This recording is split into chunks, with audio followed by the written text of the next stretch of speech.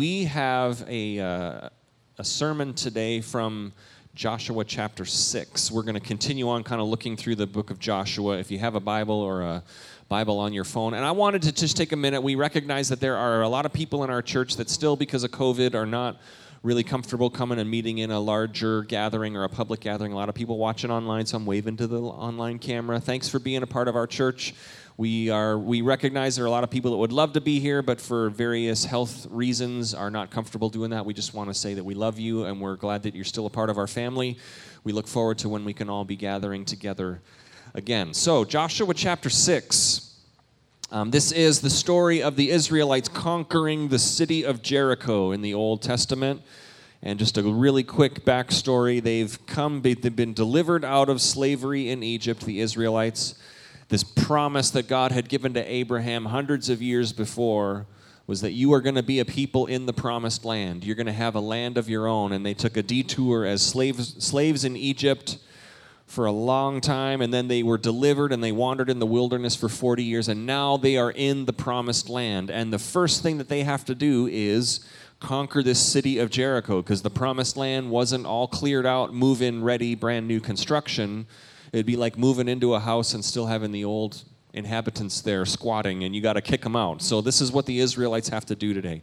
There are really two parts to this message. And I recognize we got some kids in here still. Thanks, kids, for coming. We're glad that you're with us. Two parts to this message. The first is this. God gives instructions to the Israelites, and they have to trust and obey him. They have to have faith that God is providing the victory, even when they can't see it. And the second part is a part of this story that we're going to read it, and you might be like me, where you've read this before. You think, that sounds terrible. Like, how could God allow that? How could God do that? In fact, the second part of this message and the story we're going to read today is a reason why there are a lot of people who give up on faith in God, because they read this story and they say, this God sounds terrible. I want nothing to do with this God. So that's what we're going to get to today. Because here's what I think. You're here at the 11 o'clock service. You're wide awake. You've been up for a while. It's a beautiful day outside. Here's what I think. In our world, there's a lot of difficult issues that we're talking about, a lot of debates that people are having. We have different viewpoints and a global pandemic and an upcoming election, and everyone has views and everyone has opinions. So we're going to dive into a really tough to understand passage of Scripture, because here's what I see. Y'all are handling the stuff in our world like champs, right? No debates, no weariness, there's no harsh words. This group of people is clearly going to be able to handle a difficult passage of Scripture today, right? Right. I've seen what y'all post on Facebook, and I think, man, these people are handling the pandemic like champs. We got nothing to worry about today. So why not jump right in? If you were catching sarcasm there, that's not intended. Maybe it was intended. Joshua chapter 6. We're going to be in verse 1 through 5. This is going to be the first part of the message, is talking about these instructions that God gave to Israel and how they had to trust and have faith and obey. So here's the first part of the story. Joshua 6, verse 1 through 5. It says this. Now the gates of Jericho, this is the city that God was having them invade and conquer. The gates of Jericho were securely barred because of the Israelites. No one went in, no one came out. Then the Lord said to Joshua, see, I have delivered Jericho into your hands, along with its king and its fighting men. March around the city once with all the armed men, and do this for 6 days. Have 7 priests carry the trumpets of ram's horns in front of the ark. On the 7th day, march around the city 7 times, with the priests blowing the trumpets. And when you hear them sound a long blast on the trumpets, have the whole army give a loud shout. Then the walls of the city will collapse, and the army will go up, everyone straight in. So this was God's plan for defeating the city of Jericho. Now, the city of Jericho being kind of on the outskirts of this land, of the land of the Canaanites, this would have been a heavily fortified city. This would have been almost like a military outpost, where most of the people in the city of Jericho would have been soldiers or military men and their families. This was a stronghold. It's not a coincidence that God had them face this city first. This was a stronghold in the land of the Canaanites. This was not going to be an easy battle, a very heavily fortified city. And God's instructions are rather unique. March around the city. Have the army march around the city one time and do that for 6 days. And then on the 7th day, march around the city 7 times on that day. And then blow the horns. And then lift up a shout. And then the walls of the city are going to come down. And the army's going to march in. And you're going to have victory. But how God describes it is, right from the beginning, see, I've given you this city. God is saying to the Israelites, you're going to have to do this for 7 days. But I've already given you the city. It's already yours. So if I'm there that day, I'm going to trust God to the point where, okay, God, I believe that you're giving us the city, but let's see the walls come down. Let's see the people run away, and then I'll believe that the victory is ours, right? We want to see the results of the victory before we trust that God has given us the victory. But there's an element of faith here because God is saying, I've delivered the city into your hands, and now let's go see it happen. There is a faith there. There's a faith that comes in our world, a trust that comes in our world when we know there's a victory ahead, but we've got to march around the city for 7 days. We have to walk it out. That's where our trust comes in. That's where our faith comes in. Because I imagine if I'm there, if I'm in the military of Israel, and we're like, day one, we're going to march around this city, and maybe they were singing songs, or maybe they were quiet, or maybe they were doing something. You're full of faith day one. You're like, this is going to be great. We're marching around this city, and the people, the Canaanites are on the wall looking up, maybe like insulting you, like, great, walk around our walls. Like, that's going to do a lot. But day one, you're full of faith. You're like, yes, God's given us this city. Day two, you're like, all right, let's do this again. And nothing has changed since day one, but we're marching around this again. Day three is probably when you're starting to think, okay, did God really say that? Is the victory really going to come? Has God really given us this city? Because all we're doing is walking. All we're doing is moving forward, trusting that he's going to deliver this city to us. I imagine on day 3 is where the doubt starts to creep in. Did we remember that right? Did God really tell us this? And this is like us in our life when we are walking through something. God has said, I'm going to make you victorious. There's going to be a victory for you. I'm going to deliver this. But we got to walk around this thing for a while. There's a faith and a trust that comes in our life when we're on day 3 of battling this thing. And we haven't seen the victory yet, but we trust that God is providing the victory. Maybe it's a season that you've been walking through for a long time, way more than 7 days. The faith in our hearts comes when we say, I know God has a victory. I have not seen it yet, but I'm going to keep walking. I'm going to keep moving forward. I'm going to have a faith in my heart knowing that God is here. And that can be difficult, right? I've been there. That can be hard. If you're going through something difficult in your life right now, you know that's hard. I'm walking. I'm trusting. I'm on lap 3 around Jericho, and I'm believing. I'm starting to doubt a little bit, but I want to have faith. I want to believe that the battle is won, even though I can't see it yet. I want to believe that the victory is there, even though I can't see it yet. This is the life of faith. This is the life of faith. This is the life of faith when the enemy is all around us, making fun of us, taunting us, like, you've walked 3 days around this. When are you going to actually do something? And it's no coincidence that this city of Jericho was a stronghold.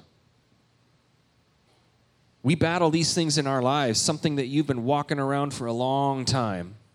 And it takes faith to keep moving forward. Amen? It takes faith to keep trusting and keep moving forward.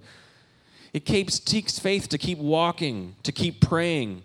And you might only be on lap 3 around this area of your life, and you've got a ways to go, but keep walking. So right off the bat today, I want to take a moment in this story and just remind us, it's time to re-energize our trust in God. Whatever you're walking through, whatever you're facing, it's time to re-energize your faith, believing, yes, I know that God has called me to do this, and I know the victory is up ahead, but I've got to keep walking in faith, and it might be a while, but I know that that's going to come to pass, and I know that I'm going to see the victory that God brings. Amen? Do we believe in the midst of lap 3 around Jericho, do we believe that God is still good? Yes, we do. Do we believe that he is trustworthy and all-powerful? Yes, we do. But it's that faith that comes, and it can be so hard to have that faith in the midst of walking around the city. It's so hard to not grow weary in our faith. Difficult seasons, it's so hard to not become weary, right? When we're exercising our faith, it's so hard to not have it get worn out. Our trust and our confidence. But here's the deal, and here's the truth of Scripture, and here's how this works. This is how it works with our physical bodies. We have to exercise it for it to get stronger. We have to put it to the test, and it emerges stronger. That's how muscles work. That's why if I want to run a marathon, I can't go out right now and run a marathon, even though I'm trying real hard because I haven't trained my body to do that. I need to exercise it for it to emerge stronger. It's the same with our faith.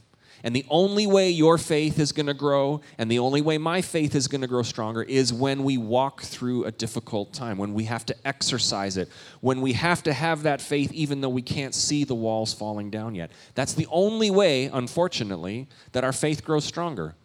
We'd love to take a pill or read a book or do something, but our faith emerges stronger when we put it to the test, and it emerges stronger on the other side. James chapter 1 in the New Testament, verse 2 through 4 says this: "Consider it pure joy, my brothers and sisters, when you face trials of many kinds." That verse has always bugged me. True joy, pure joy when I face trials? I'll maybe get through it. I don't want to be joyful, but James is writing, consider it pure joy when you face trials, because you know that the testing of your faith produces perseverance. In other words, going through a trial is how your faith is going to grow, and that's what we want. So that's why we can have joy, because we know the testing of our faith produces perseverance. Walking around Jericho on day 3 produces perseverance because we are believing when we can't see it. This is what faith is. Let perseverance finish its work so that you may be mature and complete, not lacking in anything. So part 1 of this message is, in a difficult season, let's re-energize our faith. Amen? Let's re-energize our trust in God. Even though we're walking around something difficult, it's important to remember that God is with us. He has a victory ahead of us, and we have faith and we have joy in the midst of it, knowing that He is growing our faith. So to apply this to today, it's not super difficult to think of some difficult things that we're going through as a group of people, as a community, as a nation around the world. It's not very often we have a global pandemic, right? Thankfully. But COVID-19 is stressful. It's stressful. You can see it. I see it in my life. Just everyday life is stressful. It's just an added stress. It's faith testing. Certainly, it is putting to test the old fruit of the Spirit in our lives. Amen? The fruit of the Spirit is love and joy and peace and patience and kindness and goodness and self-control. And how many of those things are really thriving these days, right? It's like COVID-19 said, we're going to just the fruit of the Spirit, we're going to see how that's working. And I don't want to be the bearer of bad news. It's going to sound like I am a couple of times today. I think we got a ways to go with the whole COVID-19. I don't think we're on lap 6 of around Jericho. We might be on lap 3 of Jericho with this thing. It might be around us for a while. But let's remember, as we walk through this very practical thing in our world, that there is a joy that can come because as we face this trial, we know our faith is getting stronger. We know our faith is getting stronger. And it's the only way our faith is going to get a workout is when we walk through something like this. It's the only way we're going to grow. And how do we grow in the midst of a season like this that is trying?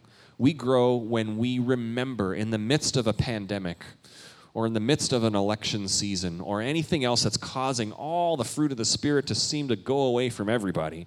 We grow when we continue to honor Christ first and foremost. When we grow when we want the fruit of the Spirit to be first and foremost. No matter what we're facing, I'm going to have love. I'm going to have joy. I'm going to have peace. I'm going to have patience. I'm going to have kindness. I'm going to have gentleness and self-control. This is how we grow. This is how that faith and that Christ-likeness gets a workout. I'm going to continue to prefer others and show kindness, to show the love of Jesus in every interaction when somebody's telling me to wear a mask, and when somebody's mad at somebody else for not wearing a mask, just the mask thing alone, goodness, we can show kindness and gentleness and self-control and perspective of the people of Jesus Christ who have a higher calling, a higher allegiance, a higher reason for joy and patience and faith and trust. Because there is, I see it in our church, and I mostly see it just around our world. There is a weariness that is going on right now. Christy talked about it today as we were worshiping, the spirit of heaviness. It is difficult. There's a weariness and a heaviness that is on everybody, just as a result of our world, right? We can feel it. We're not sure what's happening with school, what's happening with businesses. Here's the deal. I think there's probably going to be a mask mandate handed down. I think there's probably going to be another shutdown, and we're as a church going to have to decide, do we cancel services? Do we make everybody wear a mask? Do we keep going? And here's the fun part about being the pastor of this church. I'm going to let you in, right? I can make a decision, and half the people in the church, including half the people in this room, are going to think that I'm bowing down that I'm a fear monger, and that I'm living in fear, and that I'm a communist. Okay, that's one of the half, okay? The other half is going to think he clearly does not care about the safety of people and doesn't care about the well-being of people. So that's anybody in leadership. If you're mad at somebody for owning a business, that's the decision that anybody has. You got one half of the group that's going to think that you don't care about safety, and the other half that thinks you should move back to Russia, or Canada, where they're building a wall. No, I'm just joking. Let's not go there. This is all going to happen. So as the people of God, and I recognize this is going to be decisions that we're going to have to make, but as the people of God, the followers of Jesus, let's just take a minute and reaffirm our faith and our trust and the fruit of the Spirit. No matter what you agree with or don't agree with, let's reaffirm our trust in a good God, and let's remember why we are here as the people of God. Why are we here as the people of God? To be like Jesus and to tell people about Jesus and to model the light and the love of Jesus. That's why we're here. It is easy to get sidetracked in an election year. It's easy to get sidetracked in a global pandemic with all sorts of side arguments about what we believe in this and this. And I'm not trying to step on any toes. It's easy to get sidetracked in the side debates. Don't go on social media because it is constant side debates about views on this, and I found an expert that agrees with me. It is all side discussions. It's fine. The people of God need to be above that because we have a higher allegiance, where we don't lose sight of our highest calling, showing people the love of Jesus, telling people about Jesus. We don't want to forfeit that at the expense of a side discussion that we're willing to die on the battlefield of this debate or this debate. We are a higher calling to show the fruit of the Spirit to the world around us. Amen? Good, I'm glad I heard a couple amens there. I thought I might get deported or something like that. I'm Canadian. In case you're wondering what's with all the Canadian jokes and you're new here, I'm a Canadian citizen. Our world needs the love of Jesus. Our world is fatigued and weary and hurting. In addition to that, more and more, our world is just wandering, searching for truth or trying to resist truth, searching for hope, wondering what the future holds. We know where hope is. We know what the future holds. We know there is a future secure with Jesus Christ. We know there is truth, and there is grace, and there is love, and there is forgiveness. We are the ones, it's our commission to go and tell people about this. And we are the Christ followers, the ones with this message. And too often we get sidetracked with a society debate that is not going to affect eternity at all. Let's reaffirm why we are here. I, as the pastor of Homestead Church, if you're going to wonder what makes me make decisions coming up, whether or not we mask or shut down or all these things, and some of you are already typing your complaint email right now, and I will remind you, those emails go to jeff.merricks@gmail.com. We can spell that one out for you. If you're wondering why I'm going to make decisions, here's the deal. I know why we are here in this community. It's to reach this community. And so I'm not willing to burn any bridges with the people in this community over a mask or a mandate. I recognize, all of us, how we model Christ-likeness now is going to be how they receive the message of Christ later when we try to tell them. So that's what guides my decision-making. So jeff.merricks@charter@gmail.com. That's the complaint email if you disagree with that.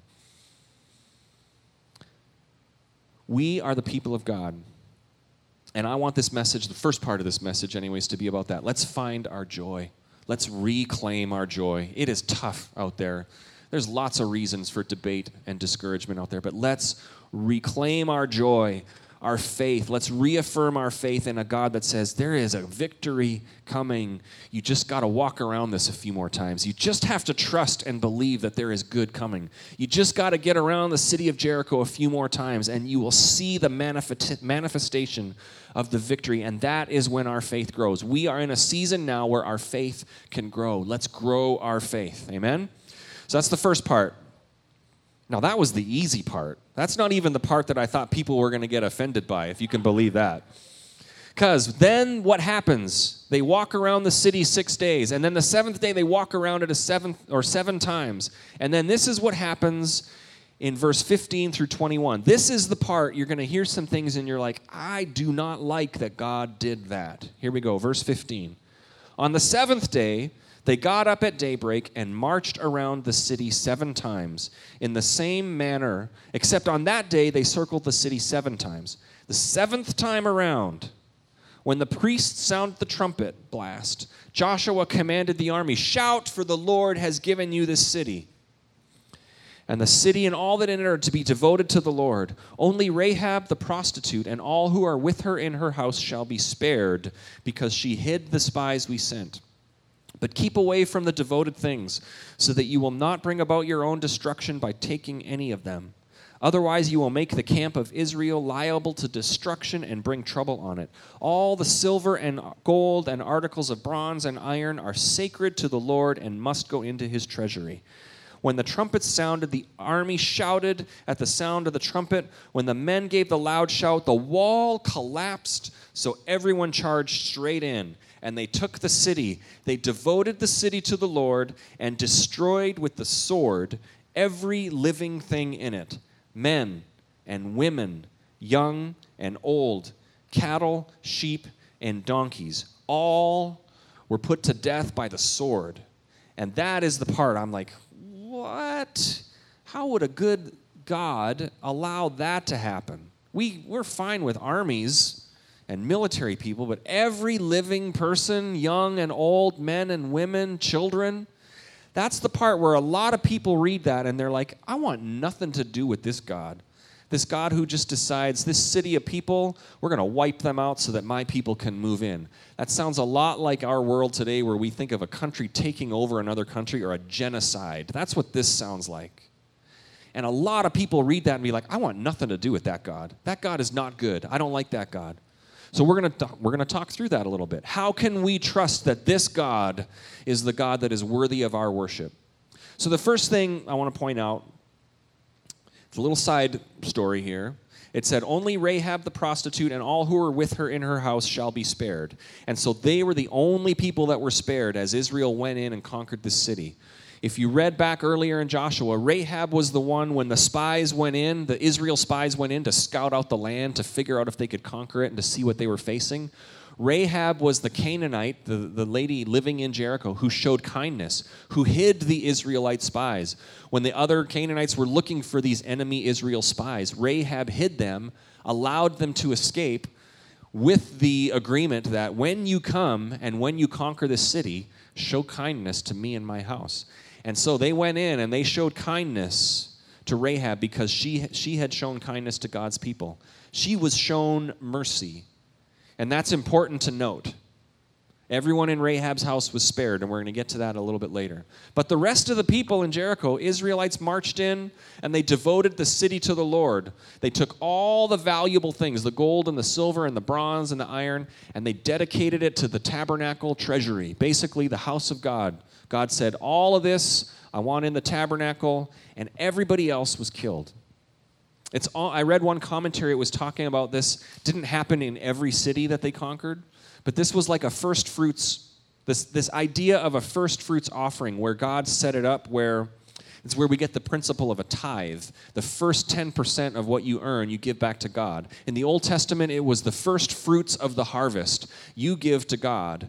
The first of the cattle and livestock you sacrifice to God as a way of showing trust in Him, as a way of showing, I'm going to sacrifice this first to you, knowing that you're going to provide the rest. This is a faith builder. It's a trust exercise. This is kind of what God was doing with this first city. Everything was dedicated to God. All the silver and gold went into the treasury of the tabernacle, and everything else was destroyed. And this is hard to grasp. If you talk to people, they might say to you, I want nothing to do with Christianity because of stuff like that. This is the God that condoned slavery and genocide and wiped out men, women, and children just so His people could have a victory. Why would I want anything to do with that God? Have you ever heard that before? I've heard that before. It's hard to grasp. I read it and I have those same questions. How could this God be considered good and loving? So we're going to look at this a little bit.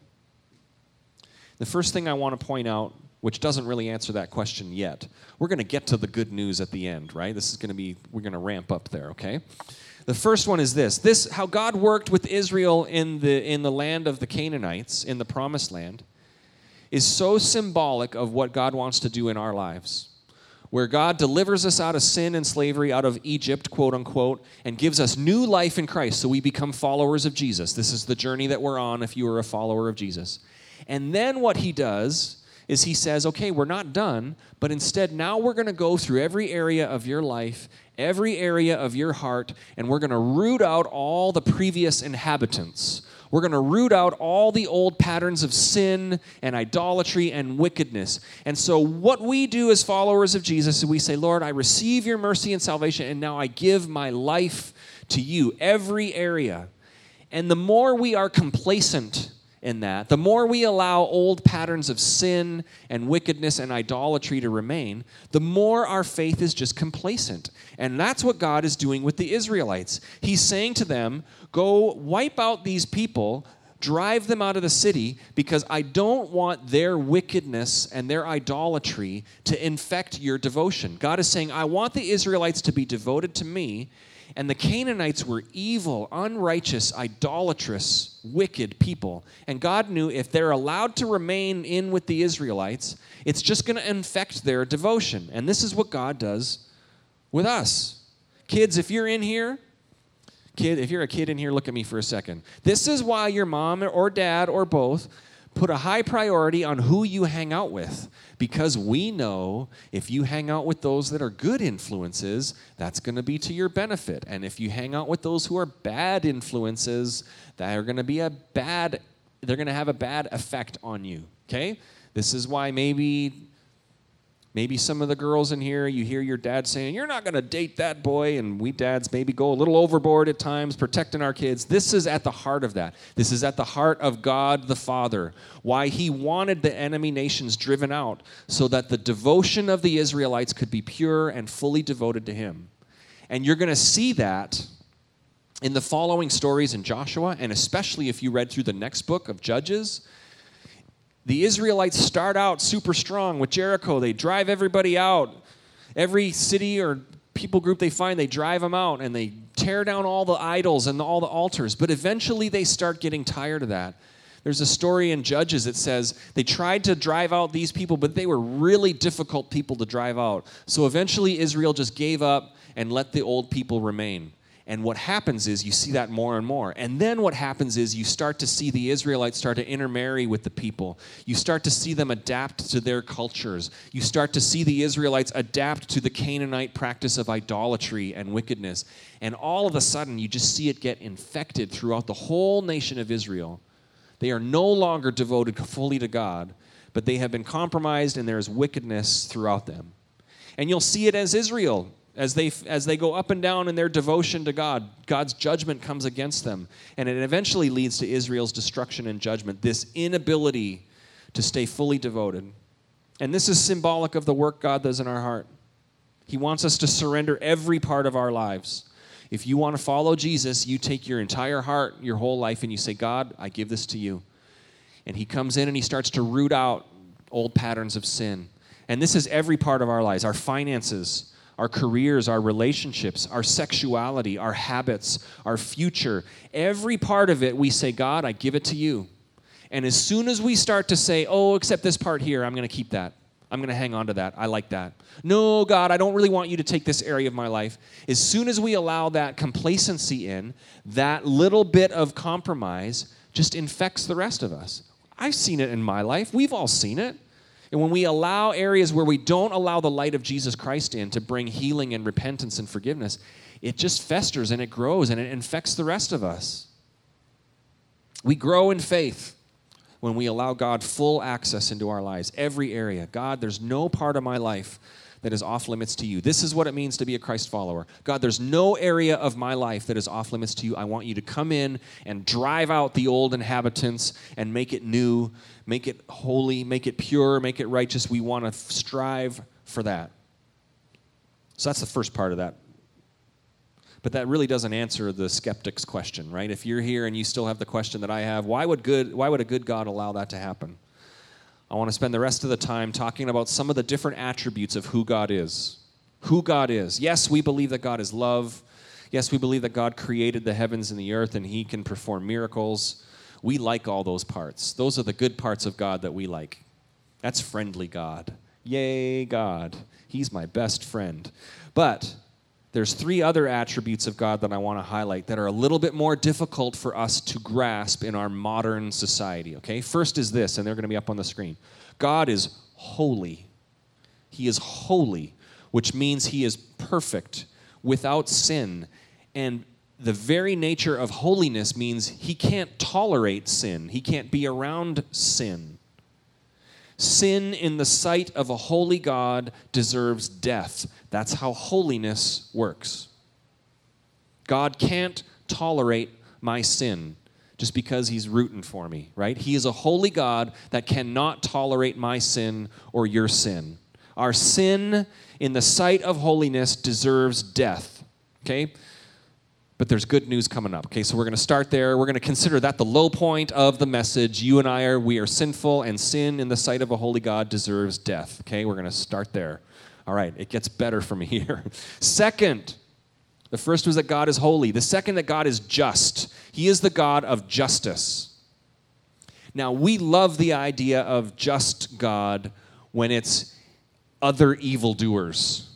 Right? We love the idea that the people who are causing ill and harm around the world, people buying and selling young people into sex trafficking, those people we think, I'm glad that our God is just because he is going to judge the wicked. Our God is just. Sin and wickedness he cannot tolerate, and it will be judged, except it's the same for us. Our sin and our wickedness, because God is just, sin and wickedness will be judged. Now, this is what happened to the Canaanites. This is the reason why God had the Israelites wipe out the Canaanites, because he talked about it for years and years and years. The wickedness in the Canaanites is so bad, it is rampant. God told Abraham hundreds of years before this. He said, this land right here is going to be your land. It's going to be the promised land for you, the nation of Israel and your descendants. And it said this in the book of Genesis. The current inhabitants will be judged for their wickedness and idolatry. Talking about the Canaanites. There was demonic, rampant idolatry. There was repugnant sexual activity. There was child sacrifice to their God. This is what was going on in the land of the Canaanites. In Leviticus 18, verse 25, it says this, again, prophesying what was going to happen to the city of Jericho and to the land of the Canaanites. For the land has become defiled, therefore I have brought its punishment upon it.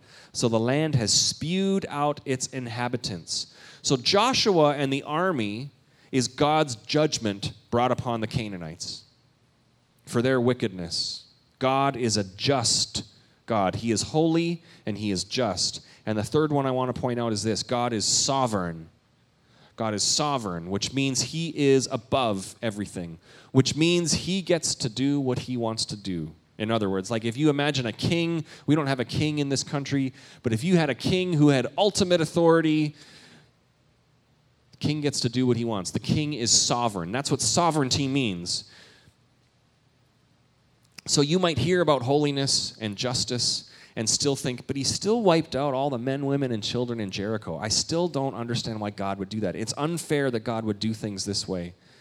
Because of his sovereignty, we recognize God is above it. He can do what God wants. God gets to do what he wants. We have a hard time with this part because we want to do what we want.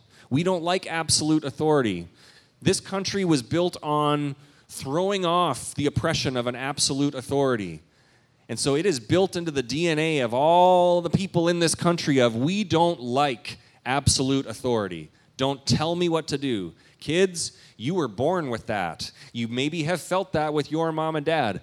Don't tell me what to do because I'm the boss of me. I want to be sovereign. So we resist this idea of God being sovereign. But he's God. He is sovereign. He can do what he wants. He cannot tolerate sin. He will not share his glory. Now, this may cause some of you in here to like him or choose to not like him or even declare that he doesn't exist. But our decision to like him or believe in him has zero effect on his existence and his sovereignty and his holiness and his supremacy. But the question still remains, but how can we say that he is good and worthy of worship?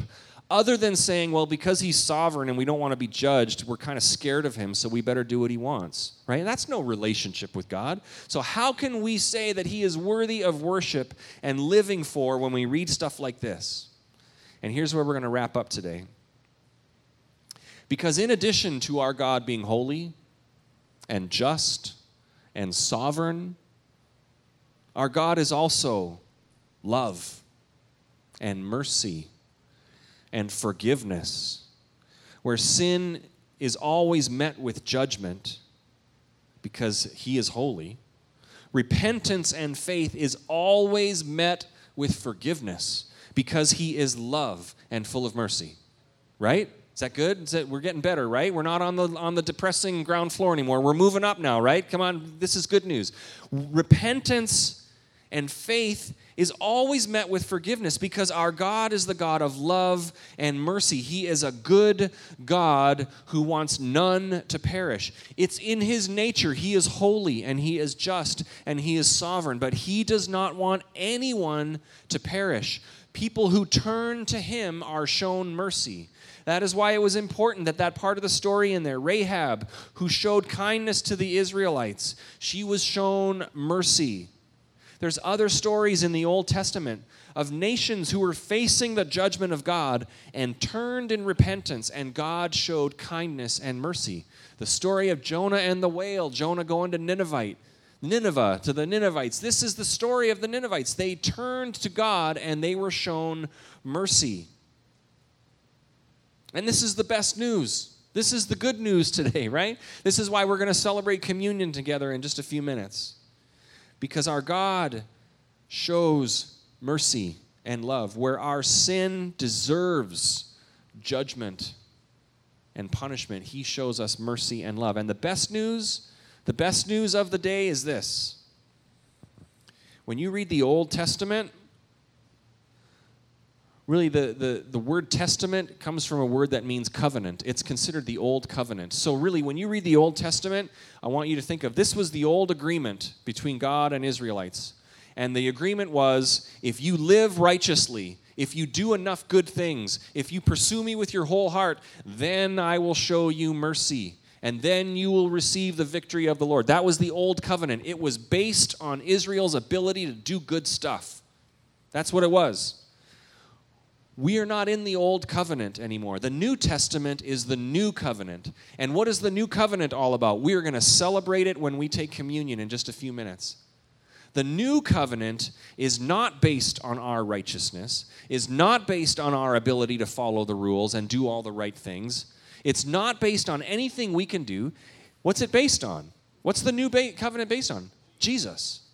Jesus. He died, he rose, and when we are in Christ, when we say, Jesus, I need your forgiveness, we are in the New Covenant. So we don't need to perform well in order to receive God's mercy. Jesus has provided it. We don't need to follow all the rules to satisfy God's justice. to satisfy God's holiness. Jesus Christ has satisfied God's justice and holiness because he was perfect and he died for you. So when you receive the forgiveness of Jesus, you're in the new covenant, and this is the best news of the day. That's the best news of the day. John 3:16. Kids, maybe you know this verse. Grown-ups, we memorized this as a kid. We memorized John 3:16. We didn't know there was a John 3:17, but I'm going to read verse 16 and 17. This is who our God is. For God so loved the world that he gave his one and only Son, that whoever believes in him shall not perish but have eternal life. For God did not send his Son into the world to condemn the world, but to save the world through him. This is not an angry God looking to wipe out people who are just disobeying him. God did not send Jesus in the world to condemn the world, but to satisfy the requirements of a holy and just God so that we can just take on the righteousness of Christ. This is the gospel message. This is the gospel message. Sin is still met with judgment. And one day we are going to stand before God. And the tendency is to think, oh man, we're going to be in front of holy, just, righteous God. We don't stand a chance. But for those who are in Christ, when God the Father looks at you, all he's going to see is the righteousness of Christ. That is amazing. That is amazing. What a gift to satisfy the righteousness of a holy God. Just because Jesus died and rose again. When God looks at you now and forever, all he's going to see is the righteousness of Christ. He's going to see righteous. Hasn't done anything wrong. What a gift. If you have not received that gift of the salvation of Jesus Christ, I want to encourage you. Just open up your heart to Jesus. Just say, Jesus, I need a Savior. God the Father is righteous and holy and sovereign, and my sin doesn't stand a chance. But with Jesus, I have the righteousness of Christ. So all you got to do is receive the mercy and salvation of Jesus and then allow God to do that work in your heart. This is salvation. This is the Christian life. That's all you need to do. It's as simple as just confessing to God, God, I need a Savior. I believe that Jesus died and rose for me. That's all we got to do. And then you'll stand before God one day and he'll say, righteous, covered by the blood and the sacrifice of Jesus Christ. So instead of reading this story in the Old Testament, thinking, how could God allow that? You know, God, how come you could be so holy and just and causing judgment? Instead of that, we can say thank you for showing mercy when our sin did not deserve it. None of us deserve mercy. Thank you for making a way by sending your Son to die. He is a good God, holy and righteous and just and loving and merciful and not wanting anyone to perish. Not wanting anyone to perish. Let's remember that as we look at the story of the Israelites, as we are walking through a difficult season, let's allow that to frame every discussion we have. We are saved by Jesus Christ. We have victory assured to us in the future. And in the meantime, we just exude the light of Christ to everyone around us. And we don't get caught up in all the side discussions. We stay focused on what we are about, telling people about Jesus, worshiping him for being a loving, merciful God. Amen?